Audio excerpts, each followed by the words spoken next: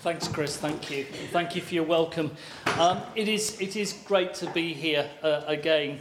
Actually, last time I was here was just before we did the gig last year, and we were practicing here for this. So it's great to be back for that. The subject that I was given was Gates to His Presence, humility. I was going to do the obvious joke that, of course, humility, I am a world expert on humility. It is my finest quality, but I won't. So the thing that, if you want to ever really wind Laurie up, which I'm sure, I'm sure, the worst thing you can ever say to a vicar at the end of the service is nice sermon. You know, nice sermon is the one thing which we absolutely... I'm just going to check on time so I don't ramble too much. Nice sermon is just sort of the ultimate damned with faint praise kind of approach. Because the word nice, we all know the word nice has got that ring about it which just says it's lacking in substance. I always remembered a sermon I preached when somebody was an all-age sermon, all-age talk. And on the way out of church, this guy said to me, that was very entertaining. And I had to say, I really wanted to smack him. Because, sorry, that's on the recording now, isn't it? Because A, I'm not supposed to smack people, but B, it wasn't intended to be entertaining. It was intended to be enthusiastic because the topic was about a relationship with God, which I think should be enthusiastic, should be in whatever form that means for each one of us. And there is this thing about being very English and being about very how we respond to things. And one of the things that is really hard sometimes is it is hard when somebody pays you compliments. It's really, really difficult when somebody comes up to you and says, "Wow, that was great." And I'm 62. I've got 5 years or so to go to retirement, and this is my last appointment in Yateley. So I'm of that view of going out with a bang and saying to God, "Right, I am not going to hold back on anything." So I've suddenly found myself that my preaching has become far more enthusiastic, and I've been released to say the things that I've always wanted to say, but I've always had that sort of being held back. And suddenly I'm getting people going, God really spoke to me in that. And you have this thing of oh, that's really nice, thank you so much. And you find yourself backing away as if to say, please don't compliment me, because I really do not know how to cope with it. And it's something that we have that actually we are reserved, because receiving compliments, receiving that positivity actually is quite challenging. And it made me think, when I was thinking about this evening, yet it's not the same when we see that with Jesus. When Jesus receives the disciples' praise, when it says at the night of the resurrection, they worshipped him. And it says in what follows that Jesus met them on a mountain and they worshipped him. You don't have Jesus going, "Oh no, it's all okay. Don't worry about it, guys. I'm perfectly okay. That's really kind of you to offer me this." But no, Jesus laps it up. And actually, what we do in our worship, even the very name worship, coming together, is to bring this praise to God because God loves it. God absolutely loves it when we worship him, because that's what he's made us for, is to worship him. And yet we have this difficult... I'm not going to go on about this thing that we really are not quite sure about how to do that. And my own feeling for myself is if I can't receive that where somebody's going... I always do blame him. Somebody says, nice sermon, vicar, I go blame him because he gave it to me. But God revels in our worship. I once, going back a long time when we were in Bath, I did my curacy in Bath. So we left there a long time ago, about 25 years ago now. And as a leaving present, somebody gave me a balloon ride from Victoria Park, right outside, right in front of the Royal Crescent, a balloon ride out of Bath. And On this particular occasion, usually the prevailing winds means that the balloon takes you towards Bristol. On this occasion, it took us the other way. So we went right across the city. And just by sheer coincidence, Bath rugby team were playing at the time. And by sheer coincidence, they scored a try, which is an incredibly rare thing for Bath to do these days, particularly if you're a rugby fan. Bath don't do that sort of thing anymore. And I'm not, this is absolutely true, and I'm not exaggerating. I watched from this balloon, some however many 100 feet above it, as you watch these players running around, and then one of them goes over. And suddenly, about 2 seconds later, there was this roar which came up from the ground. This absolutely roar of excitement, of joy, of happiness. And I thought, that's how God must feel sometimes. God must go, wow, is that great? And that thought that Jesus receives the praise, and yet he is the example of humility. And how do we handle that idea of being real and actually going, yes, it's really good. God has done something really good in me and through me.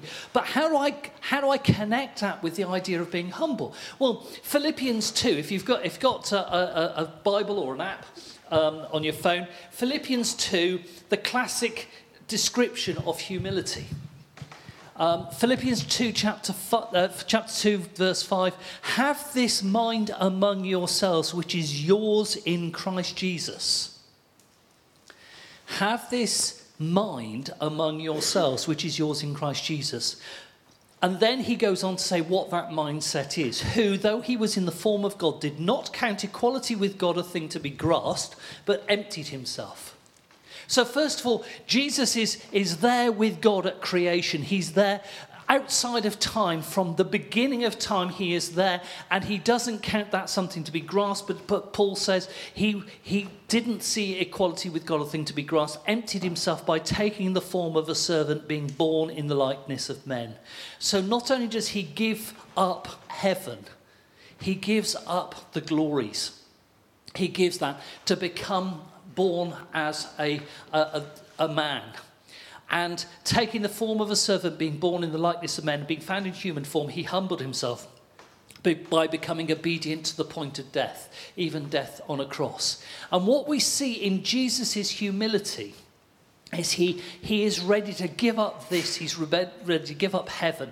He's ready to give up the glories. He could have been born in a palace. He could have been born anywhere that God wanted him to be. No, he chose the lowliest form, and he gave that to the lowest of the low, and then went to death, not just any old death where he died in his sleep, but he went to sacrifice of himself on a cross. Therefore, so link the therefore with the have this mind at the start of those verses.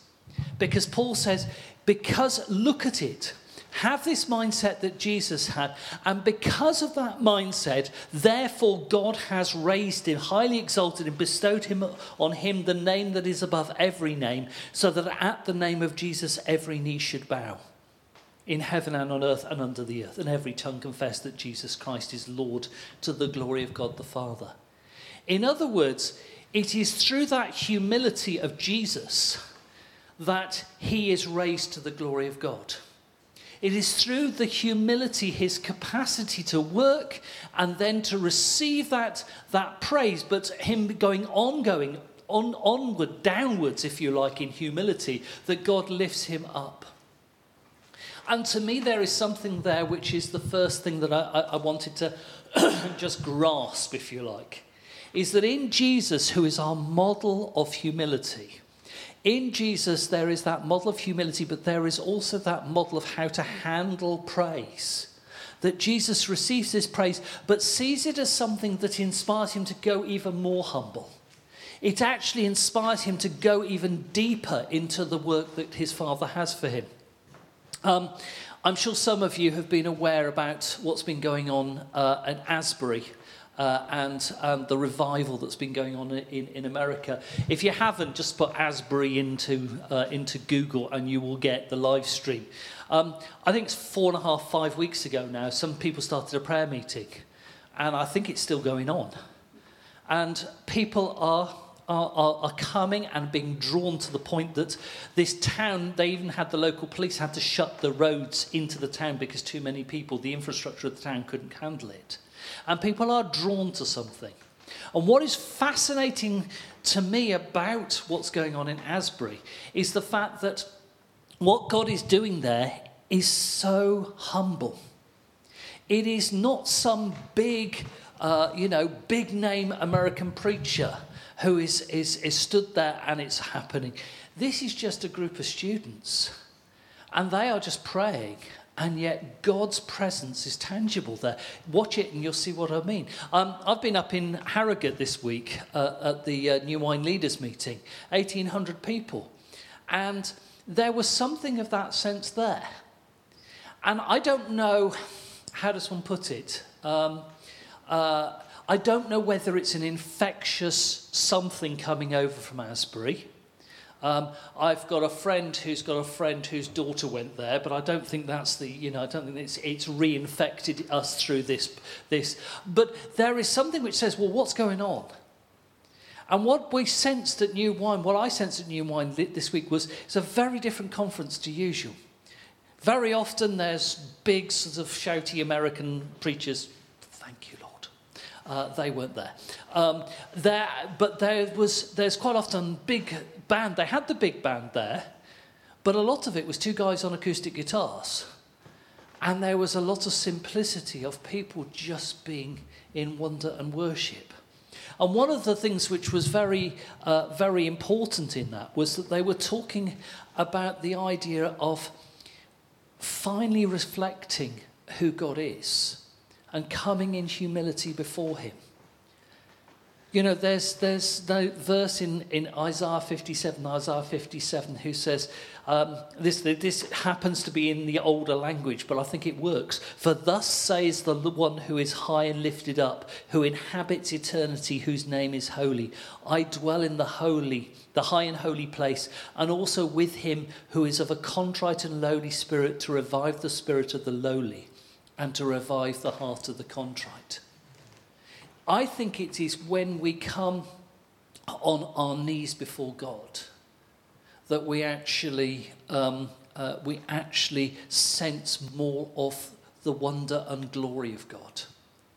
And so I'm just checking before I say anything. Yes, you have. You still got hassocks. There is something that. How often are the hassocks used? Don't answer that. We've got hassocks. They're mainly in a cupboard in the vestry. Because actually the idea of getting on our knees before God, well, no, we prefer to stand and use the what we are told is the New Testament way of standing with our hands out. Nothing wrong with that, don't get me wrong. But there was something very special when we all had to try and kneel, which is, if ever you've been in a big concert arena, it's not designed for you to kneel between the seats, but we were invited to kneel. And there was something really powerful about coming in that moment. And when we did that, there was about 5 minutes of total silence. And when you're in a room with 1,800 other people and nobody says anything, there is something incredibly powerful. And that's what God seemed to be saying to us. You see, this model of humility that Jesus brings to us is one which is about humility before God. But it's also about humility before each other. The night of the Last Supper, Jesus washes the other disciples' feet. Now that I, your Lord and teacher, have washed your feet, you should also wash one another's feet. There is something very powerful about coming down, that Jesus had to get down and on his knees before them. And that wonderful little snippet of that story where Peter says no. And I always imagine how Peter must have felt as he sees God himself, the Son of God, kneeling before him. Because Jesus would have had to have got down and kneel before Peter, and he says, I want to serve you. And that sense of that humility, we lose that far too easily because we become very confident in God. I do this in God. I've got this ministry. I do this. And because I don't know you, I can probably say this. You know, we get caught up and we can become arrogant. It's very easy. I met with lots of friends up at Harrogate, and the thing which strikes me, some of the people that I've known for years, who now some of them have gone into senior leadership positions, is their humility. And I know they would still be ready to get down on their knees before somebody and wash their feet. And that is something at which we can say it's an expression of our humility before God. Yes, we can say that, and I truly believe that. But it actually begins with our humility before God. In other words, we don't do our humility before God by kneeling before other people. It is an expression. We don't consciously kneel before somebody going, I'm going to consciously kneel before you to show how humble I am. It is because we have that humility before God that automatically drives us to our knees before them to serve them. So this idea that I've been given for tonight, the gate to his presence and humility, is just about us actually coming on our knees in humility before God, full stop. Not coming before him with humility so that we can then. That's where, in one sense, we're going to be for eternity. Yes, we're going to be standing around the throne, and yes, those images of that. But ultimately, we kneel because that's what Jesus will happen, as it says in Philippians 2, every knee will bow. And we will be forced to our knees, forced in humility. Wouldn't it be better to choose it? To choose that humility now? For me, worship, when we worship God, and when people like Johnny lead us in worship, what they're doing is this idea that the technical word is transcendence. We transcend, we move across from the physical reality of where we are into the spiritual reality of heaven itself. The transcendence is we move so that we actually stand, I'd almost say like the ante-room of heaven. It's as though through those doors is heaven. And every now and again God opens it and says, go on, have a glimpse. And it's not that he says you can't have more, it's that your brain would be blown apart if you could understand the fullness of that, if you could see that. I mean, let's face it, Isaiah in Isaiah 6 has that moment, and he's just completely jabbering. There's Peter on the Mount of Transfiguration, he's jabbering. Most people who see that jabber. It's a natural human response to jabber because we simply cannot cope with it. And what worship is about is us being taken into that place where we get a glimpse of heaven. And we then join in. The difficulty, and again, I say this very carefully, and I've met Johnny once or twice, and I can say this because I know this is not true about Johnny. But how many times have we seen worship leaders who it's very difficult for them to keep their feet on the ground and to realise who they are and what they're doing. One of the things I love about some of the worship leading at New Wine is they've moved on from the celebrity worship leader. 10, 15 years ago. And actually, I always felt Matt Redman looked highly embarrassed when he was, feted at New Wine, because Matt Redman, he completely, he had a massive role in revolutionising worship within the church. And yet he seemed to be completely embarrassed by it. And I thought, good on you, mate. Because actually it's not about you. You've probably seen that. There's a wonderful video which does the rounds, which is a spoof video of one of these CDs by this CD. And it's worship all about me. And it's replaced the word God with me. So, every song is, aren't I wonderful? I give praise to myself. That sort of stuff. And it's poking a little bit at the tragedy, which is where we get fooled into losing sight of humility because we get caught up in our own importance. So where do we go with this? How does this come about? How do we get to this point where we are on our knees? Yes, we can choose to be when we are in worship, and we can choose to, when we actually do lead people in worship, or when we are in worship, is to go on our knees as a physical sign to God that we're wanting to express that.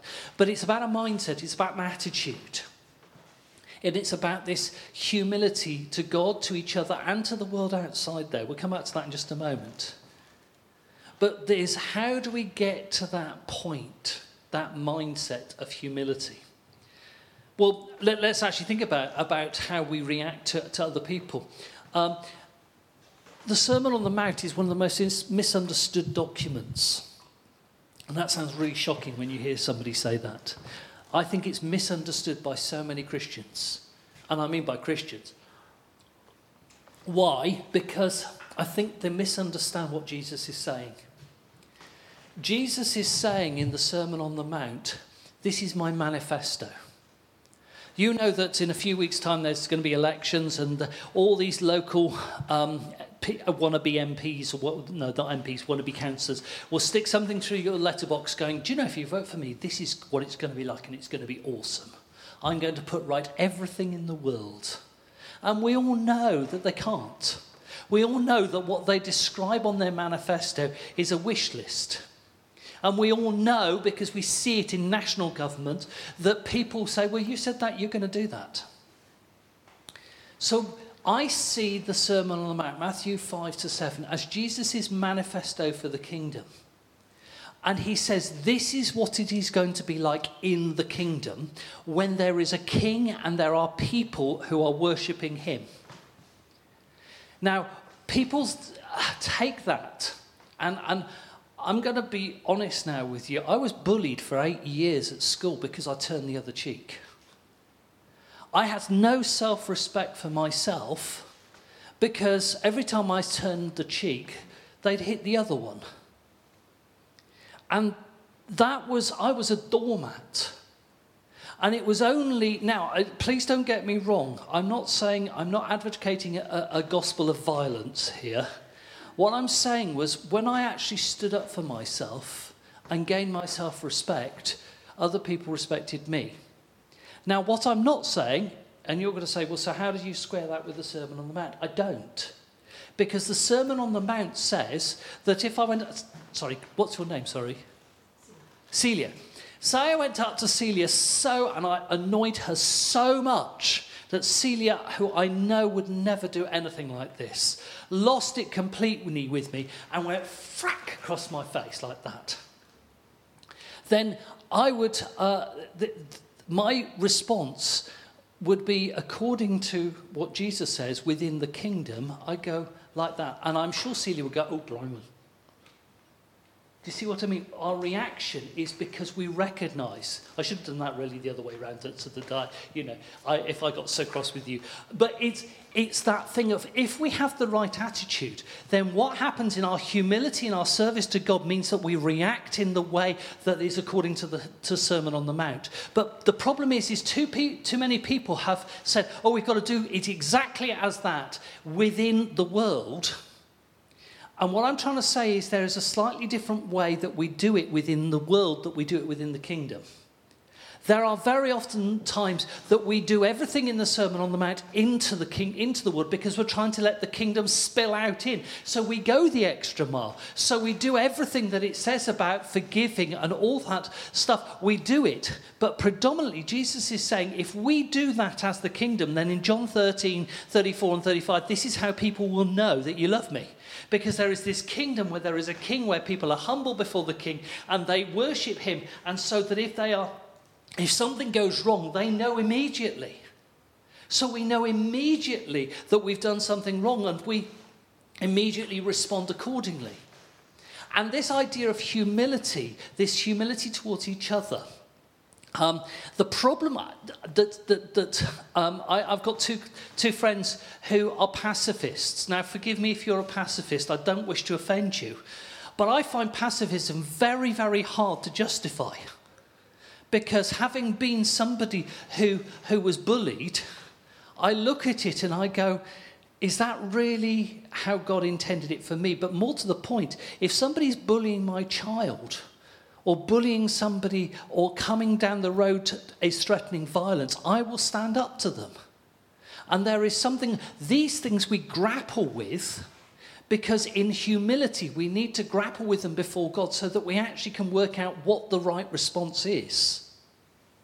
So for me, what is going on in the Sermon on the Mount is Jesus is saying, be humble, be holy, be all that Jesus is. Because Jesus turned the other cheek to people who are not in the kingdom. Now, you might say, well, Tim, you've just destroyed your own argument in that. But what I said is the kingdom spills out. That's how we show that love.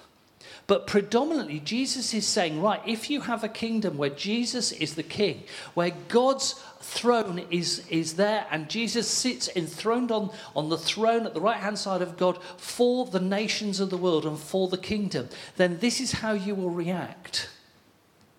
And he says that humility before that throne is what God calls us to be. He does call us to be humble with other people. And I want to come to that now. Jesus was not a doormat, though. He was in control.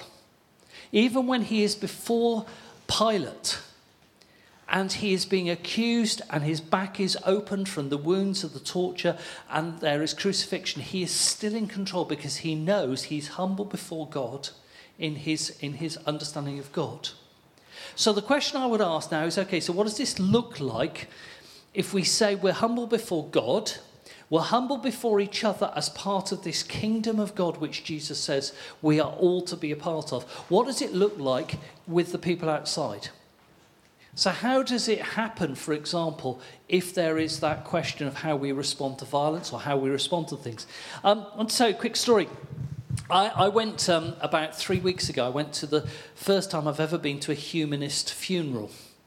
And not surprisingly, the funerals I do are rather different. The person who had died was not, as far as I was aware, I don't think he had a faith. And in one sense, I actually felt this was a really honest occasion. I felt that actually, no, it would have been dishonest to talk about faith if the person didn't have faith, but that's how it worked. 100 people came together. We had a service, a gathering, I'm not sure what they called it. And they expressed their appreciation of him, of knowing him, and they came to say goodbye. And they came essentially to draw a line under his life and say, he's no more. And perhaps in one way they were saying he lives on through the memories of his children, through his relationships. But there was a sense of drawing a final line. And afterwards this lady came up to me and she said, "You're a vicar, aren't you?" And I went, "Yes." And she said, "What did you think?" And I paused a moment. I paused a moment because I knew that I had to balance the realities. The reality that my honest opinions would be insensitive. They'd be insensitive to her and to those around me and his family in particular. I could be seen to being judgmental by saying something which could be destructive and about everything that happened. I could be seen to be dismissive and superior about the way I perceive the direction in which the world is moving. So I said it was interesting. And I knew I wouldn't get away with it because this quite determined lady goes, "In what way?" And she was genuinely interested. And she wanted to know what my thoughts were, and what followed was what I would say was a really appropriate conversation. I explained that the underlying thinking of what had happened was different to my own Christian worldview. I said to her it was based on the premise that this funeral was based on the premise that this was final, this was the deceased had simply ceased to exist, and I explained my belief that each of us has a soul, a spirit, the essence of who we are, and that I believe our souls do carry on after death. And I spoke of my belief in a faith in Jesus Christ as the one who enabled me to have the hope that when I die, I go on from here. And I would love to tell you that she promptly fell on her knees and gave her life to Jesus, but that was not what happened. My perception was, genuine perception was that she listened to what I said.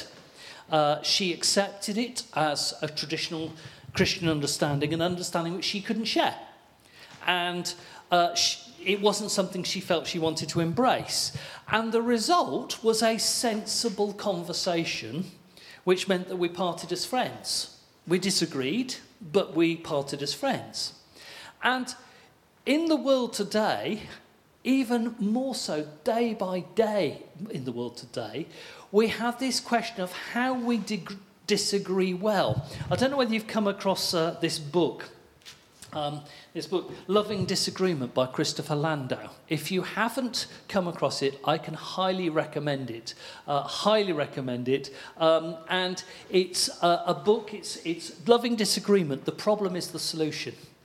And what he basically says is, how is it that... let me read what it says on the back of it. Loving disagreement is the problem. Christians have become too relaxed about the way disagreements destroy unity and undermine mission. I think we all know that. It goes on to say, every church has its disagreements, but why do they so easily turn toxic? Loving disagreement is the problem.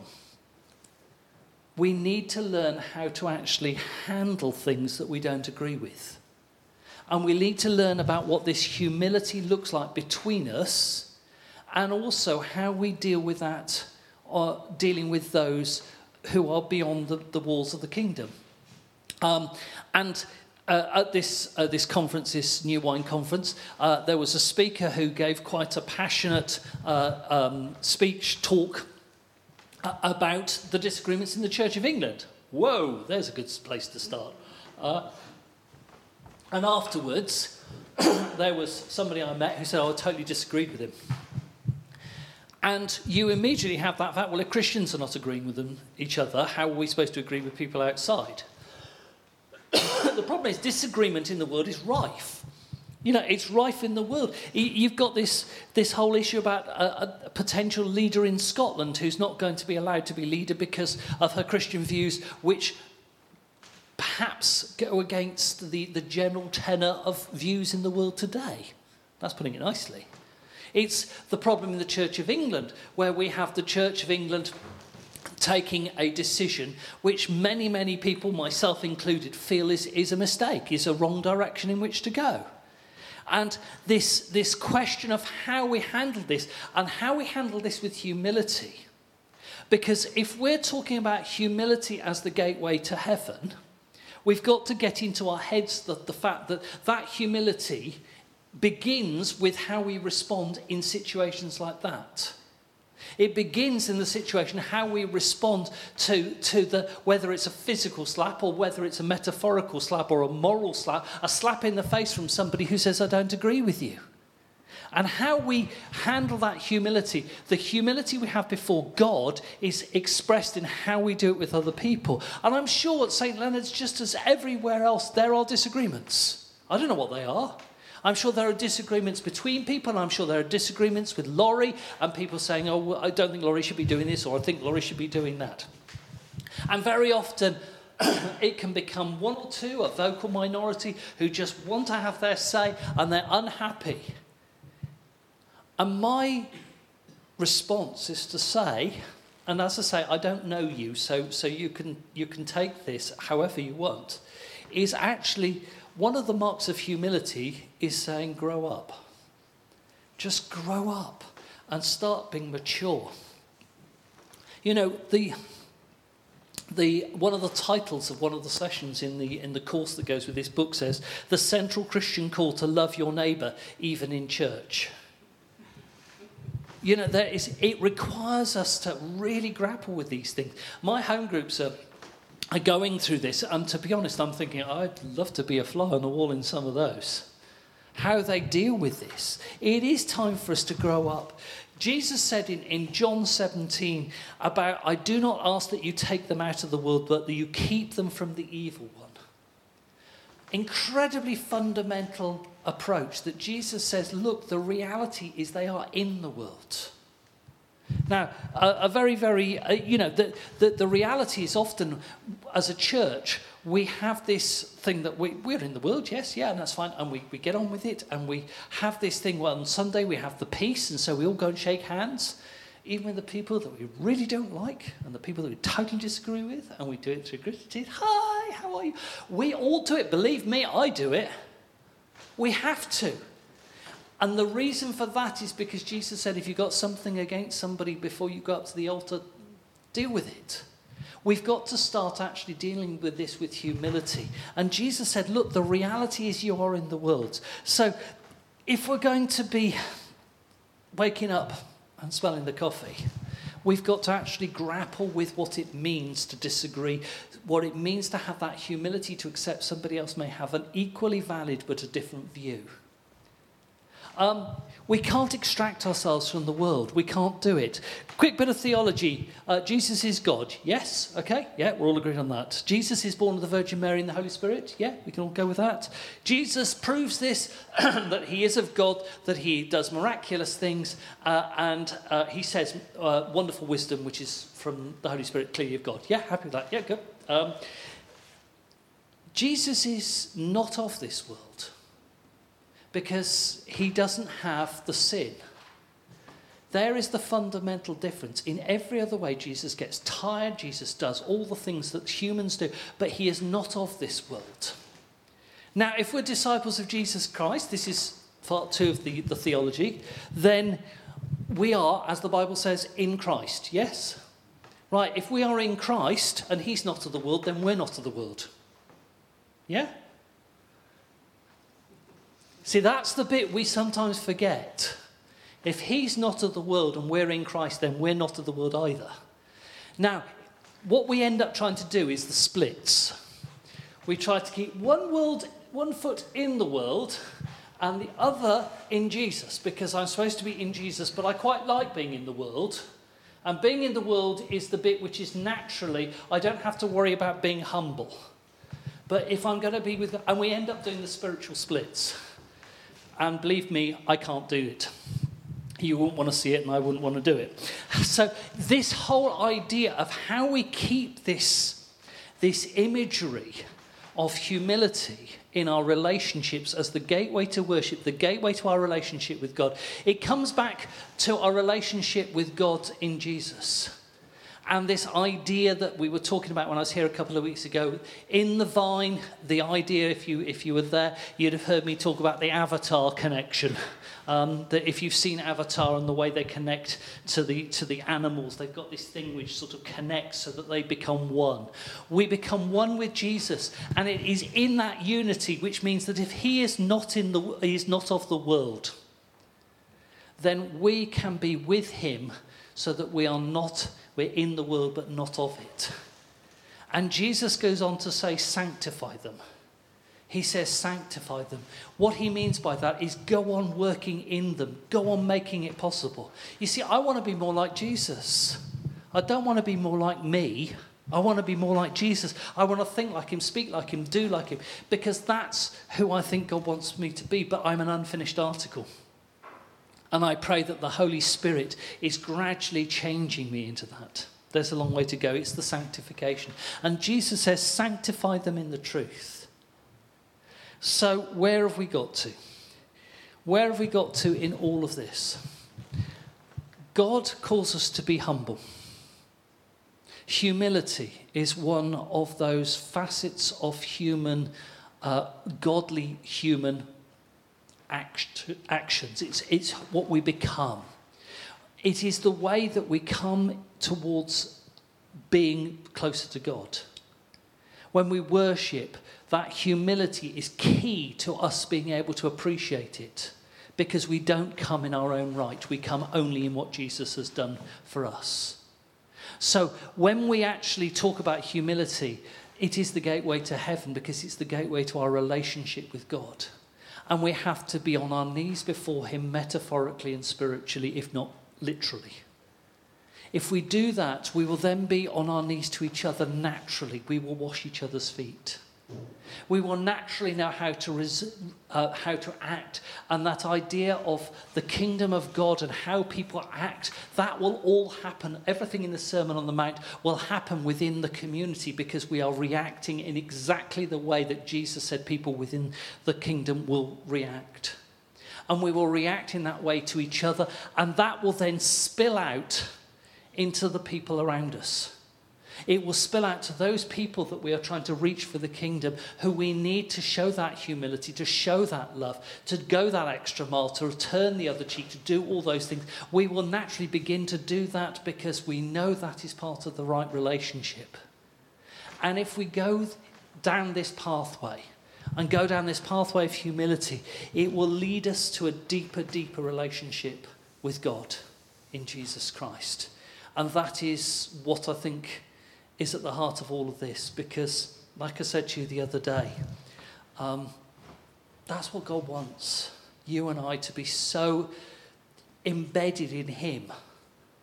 We're not of this world, but we actually are in it, that it becomes that reality. When in Genesis 2, God breathes Ruach, the Spirit, into the life of that, into that piece of mud to give it life. That's what he wants. And key to that Spirit is the humility of who breathed that into us, who gives us that. Colossians says, put on then as God's chosen ones, holy and beloved, compassionate hearts, kindness, humility, meekness and patience, bearing with one another, and if anyone has a complaint against another, forgiving each other, as the Lord has forgiven you. 1 Peter talks about clothing ourselves with humility towards one another. There is this constant plan of God that we should grow this humility in order that we then can grow into who he wants us to be. So my prayer for you, but my prayer for myself, is that we grow into a more humble state of mind so that we can worship God, we can build our community, and we can reach out into the world around us.